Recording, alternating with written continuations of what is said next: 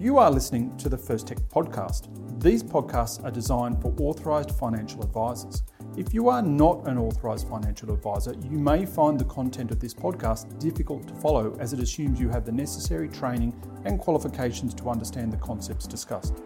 You should also be aware the information contained in this podcast is general information only and does not take into account any of your personal circumstances, needs or objectives. From time to time, clients who are Australian residents will move overseas to live and work, sometimes permanently. In these situations, it's actually not uncommon for people to have a whole bunch of questions about what this may mean for their super, which can then result in them seeing a financial advisor. My name is Craig Day, and joining me today to go through the types of questions the team get about non-residents and their super is Julie Fox, one of my Senior Technical Services Managers. G'day, Julie. Hey, Craig. How's it going? I'm well. Yourself? Good. Excellent. Now, we're going to be talking non-residents and super. Now, but just to set the scene, and for simplicity's sake, otherwise we'd be here for the next 8 hours, this discussion is going to be limited to clients who are actually Australian citizens. That's right. Yep. And it doesn't cover off on what happens when we've got a former temporary resident or people who have never been resident in Australia and what goes on with their super, because that gets a lot more complicated, doesn't it? Yeah, and that's an important point, because when it comes to super, there's different rules for what applies to former temporary residents or people that have never been a resident. So we just want to keep it simple today. All right. Well, despite what we've just said, might be a good idea just to remind us about that concept. Yeah, because it is important and something that you kind of want to clarify up front. Under the super laws, a current or former temporary resident is the term, may be subject to modifications about the way their super applies to them. So that includes things like fewer conditions of release being available to them. In some situations, their super benefit might have to be transferred to the ATO. Their super benefits might be subject to different tax rates when they withdraw it. And there's sometimes limitations on some contributions tax concessions that are available to these temporary or former temporary residents. So in the super law, a temporary resident for super is an individual who holds a temporary visa under the Migration Act. Mm-hmm. So this is a bit different to the tax stuff where we're looking at tax residency. In these cases, we're looking at migration laws.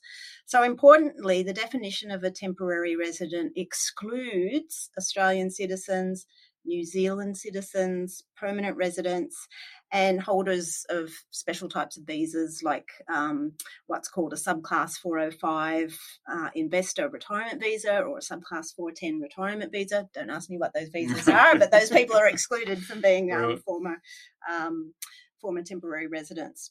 So that's why, for the purposes of today's discussion, we're going to stick to Australian citizens to make it straightforward. Or New Zealand. Well, yes, or New Zealand. Our friendly Kiwi yes. across the ditch. Now, so in that case, it's clearly an important concept there to clarify with the client up front whether there's any chance they are actually currently or a former temporary resident of Australia, because a whole set of different rules that you just went through potentially applies to them. So we're not going there today.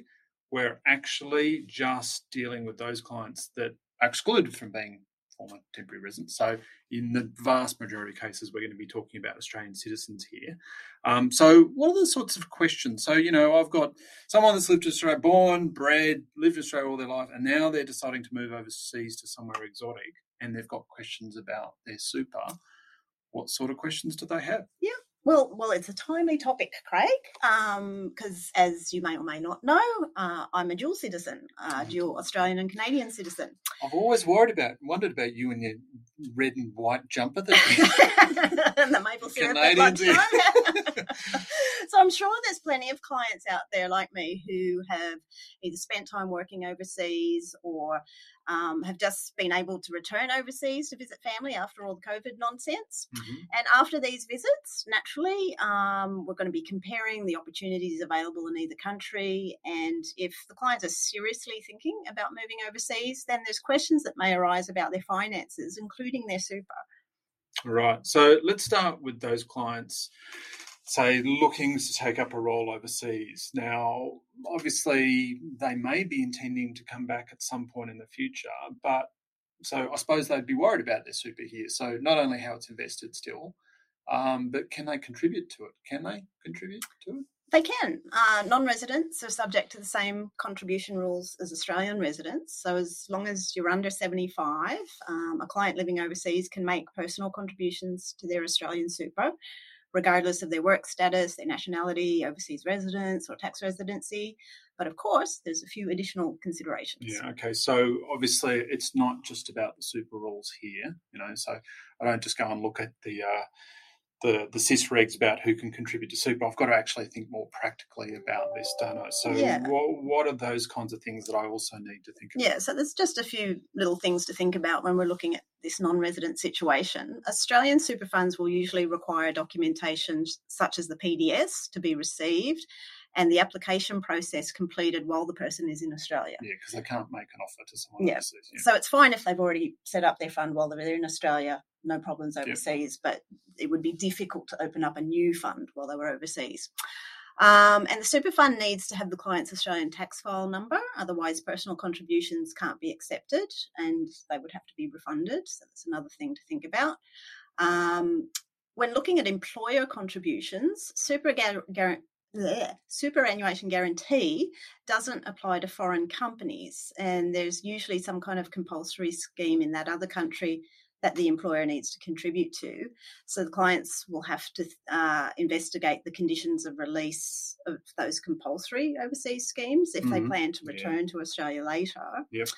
On the other hand, if it's an Australian company sending an Australian employee to work temporarily in another country, then they must continue to pay the SG for them in their Australian fund.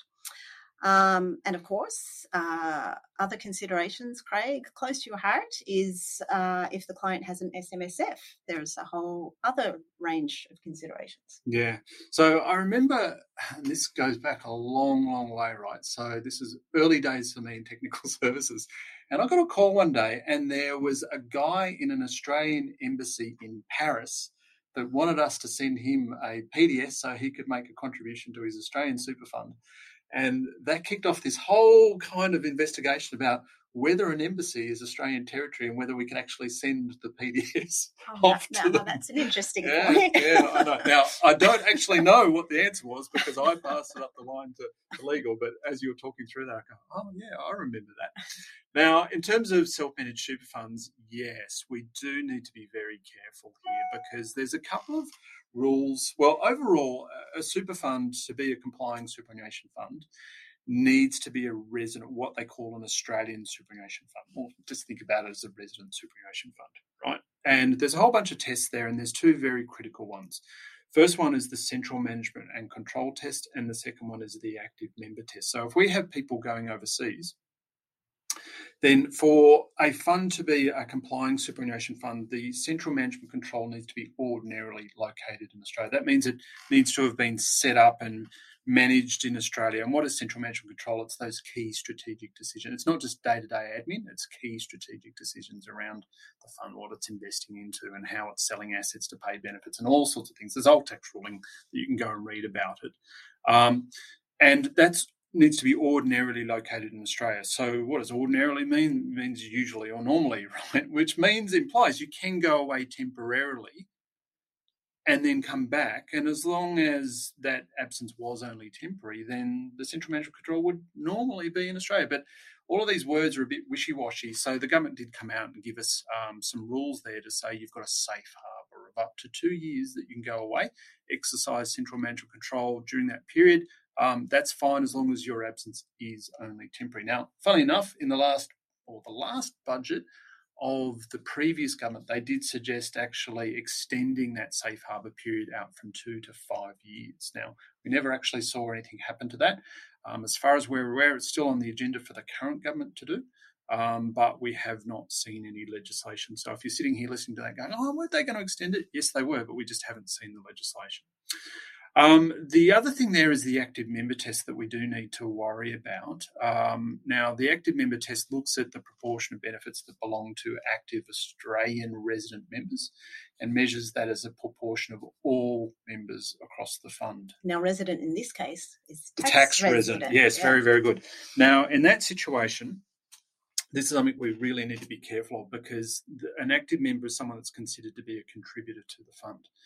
And that's not only just making contributions, it also includes rollovers, but it also can include someone that objectively has an intention to contribute to the fund, bizarrely, right? And if you have all the members of the super fund go overseas, then you've got no Australian resident members. Now, as long as they don't make a contribution to the fund, then you've got no active members, so you pass the test.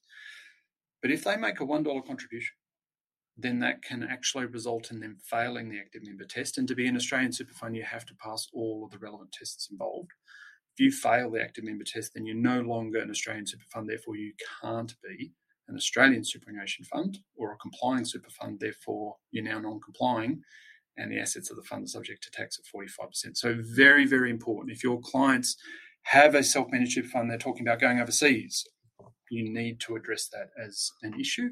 It may involve shutting the fund down and rolling people out. It may involve putting in place, other people to act as directors or if they trustees. really wanted to contribute, they could maybe set up a retail fund retail fund. I'm sure there's many retail funds that would be happy enough just to make sure that they sign the application form while they're still before they leave. Yeah, that's right.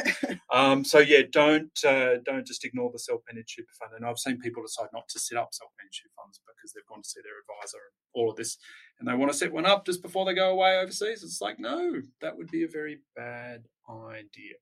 Now, what other types of questions do we get?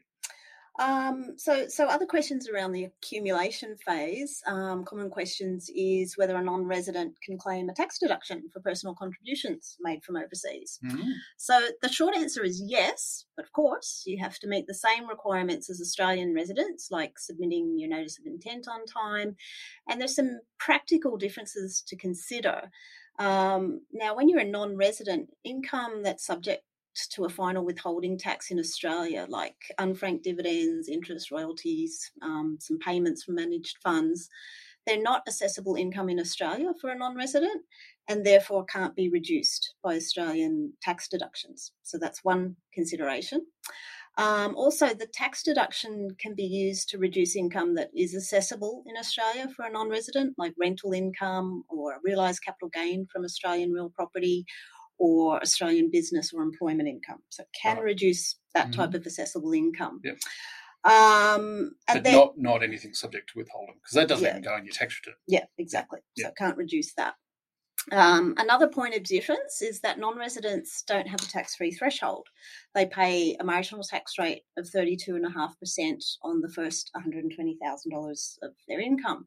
So there's a benefit in perhaps making personal deductible contributions that reduce taxable income to nil. Whereas if we're talking about someone who is a resident here, they get a tax-free threshold, so it only makes sense to make personal deductible contributions down to their effective tax-free threshold. So little differences when we're dealing with non-residents. Yeah, I guess too, now we've had these new rules come in effective the 1st of July 2022 that talks about it. Now, we got rid of the work test, right? So anyone can contribute all the way up to 74, including 28 days after the end of the month. But they did change the rule around deductibility, right? And they said if you're between 67 and 74, including 28 days after the month in which you turn 75, to claim a tax deduction for your personal contribution, you have to satisfy the work test or the work test exemption. That's right. Now, the interesting thing there is I know that the ATO are already talking about data matching. So if you go and claim a deduction for a personal contribution to super in your tax return, they're now going to look and see whether you've got any salary or wage income.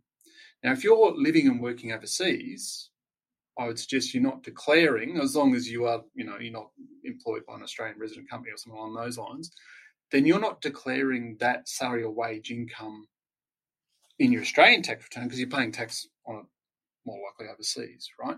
So in that situation, if the ATO goes and cross-references, says, "Oh, Julie, you've claimed a tax deduction. You're 70 years old. Let's go and look whether you've satisfied your work test." We're not seeing any salary or wage income. We're not seeing any personal business income. We're not even seeing any contributions, SG contributions being reported by a superannuation fund in Australia for you. You're going to get a please explain. Yes, but the good thing is that the work test, it can be it overseas. Exactly. It doesn't have to be in Australia. You can work wherever. You can be working in China or Europe or wherever you like. Just might involve a bit more administration with the ATO. You're just going to now have to prove to the ATO, more than likely, because they're going to say, well, we can't see that you've got any salary or wage income here. Can you please confirm that you've actually been gainfully employed? But then again, the ATO does have information exchange countries, so, perhaps they know more than we. Yeah, maybe they do. They know. Maybe they do. It's a little bit scary, isn't it? That they do know I've got a job in Bolivia. Yeah. So that's just kind of, as you were going through that, I thought, that's also be aware for those clients that are overseas and working, that they may need to be able to justify or prove to the authorities back here in Australia that they have actually satisfied their work test, because there won't be any evidence to the ATO. Now, I suppose what we've talked about here, we've talked about lots of stuff in relation to accumulation, right? So, making contributions and claiming tax deductions for contributions.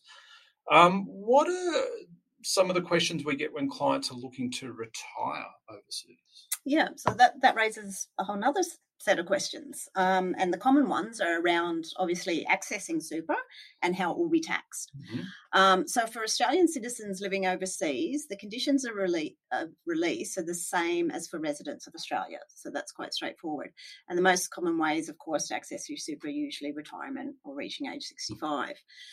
Now, the conditions are much more limited for clients who are either current or former temporary residents. I said we wouldn't talk about this, but I should just mention it here. And generally, the only conditions of release available to those clients is upon death or incapacity or terminal illness. So very different situation for those people.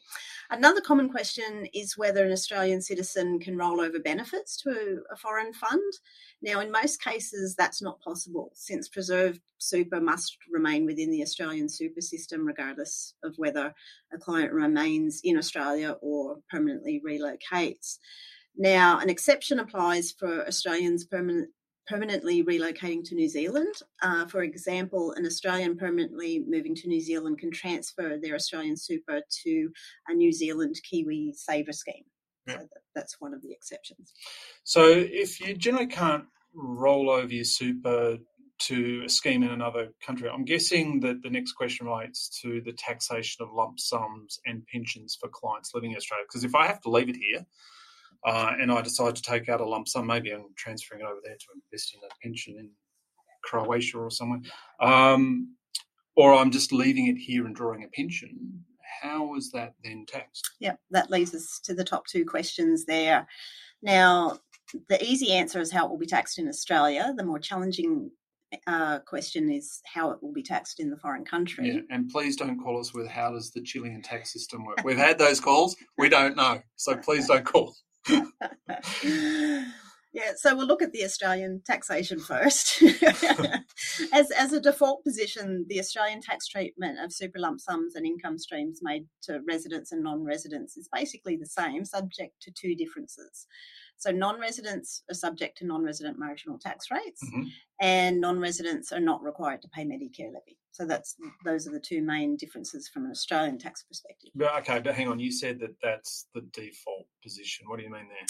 So that's where it gets tricky. Australia has double tax agreements with over 40 different jurisdictions around the world. Now, a double tax agreement or tax treaty prevents double taxation between countries, and it will override the default position that we talked about there. So, for example, if I move back to Canada to retire, I'd need to look at the DTA between Canada and Australia to see how any pension income is treated. Now, there's a standard format in DTAs, and pensions are usually addressed around Article 18 of a DTA. Unfortunately, the wording of DTAs is not always easy to interpret, and they do differ substantially between the different countries. Okay, so just to get that right, so I've left my pension here and I've retired, I've turned on my account-based pension and it's being paid in Australia, but I'm living overseas. So obviously the pension payment's been transferred over. So there's two jurisdictions that can potentially have a go here, but in most circumstances there's some sort of tax treaty that says it's taxed in one country or the other, but not necessarily always both, right? Yeah. But or generally not both, but that doesn't necessarily always, it's not always the case. So, all right, now you're Canadian. I'm probably pretty sure you've had a look. I have. And what is the Canada's DTA? Just as an example, like obviously we're not just as an example. So in Canada's DTA with Australia, it states in its own complicated way, because DTAs go on about the contracting state and the resident in the contracting state, blah, blah, blah. So what it basically says is that Australian source pensions may be taxed in both Australia and Canada. So unfortunately, if I've reached the age of 60, my super pension will be tax-free for Australian tax purposes, but Canada still says it has the right to tax it. And some of the DTAs say the other country has the right to tax it, but they look at it and go, oh, it's being taxed, we won't tax it here. But not Canada. Right. Canada says, no, we want to put... We want our pound of flesh, thank you. You put that in your Canadian tax return. Yeah. I've looked. So you'd have to go and get specialised foreign tax advice for whichever country you're dealing with to see exactly how it's taxed in that other country. Obviously, because I've got a bit of vested interest, I have looked at the Revenue Canada websites, and it does says, yes, you have to put your foreign pension income in your tax return. Right. And I thought, but is there some kind of credit there that it doesn't, it's not really as mean as that sounds. But then I saw that there's actually been a case in Canada that's brought up this exact thing. It's Rasmussen versus the Queen. That dealt with a former Queensland police officer who immigrated to Canada in 2013 after his retirement. This isn't in 1893 or something? This is 2019. Right. Yeah. Wow. Yeah. And he was taxed on his super pension income coming from Q Super in Canada. So It's a bit of a raw deal. There you go. Yeah. But in a lot of other circumstances, there are treaties out there that will say it's taxed in the country that the pension is paid from. Usually. Yeah. And so in that situation, if you're over 60, great. It's not taxed here and it's not taxed where you're living. Yeah, but each DTA is different. And you really have to check into it and get some expert advice on the other end of how it all works. So that's just an example of one jurisdiction, and I'm not a Canadian tax expert by any means. So please don't call us. Maybe I've got it wrong. I will call my Canadian tax expert when the time comes. Yeah. Clients have to speak to a tax professional that's qualified in whatever jurisdiction that they're looking at. Okay, so obviously quite a number of unique considerations for clients that are currently heading off overseas when it comes to their super. So if you want more info, so our frequently asked questions on this topic, you can see our first article, Super and Non-Resident Frequently Asked Questions. Sure can. Lots more questions and answers there. Yeah. Okay. So I think that kind of wraps it up, Julie. Yep. For Australian citizens, that's it for today. Yeah, we're not going anywhere else. Okay. So thanks for your time. Excellent. Thanks, Craig. And thanks everyone for listening. Thanks for listening to the First Tech podcast. Please note these podcasts are designed for authorised financial advisors as a source of general information. All scenarios considered during the podcast were purely hypothetical and for illustrative purposes only, and do not constitute a recommendation to purchase, hold or sell any financial products or take any other course of action. You should read the relevant product disclosure statement before making any investment decisions, and once again consider talking to a financial advisor. While all care has been taken in preparation of this podcast using sources we believe to be accurate and reliable, no person, including Colonial First State Investments Limited and Advantius Investments Limited, accepts responsibility for any loss suffered by any person arising from reliance on this information.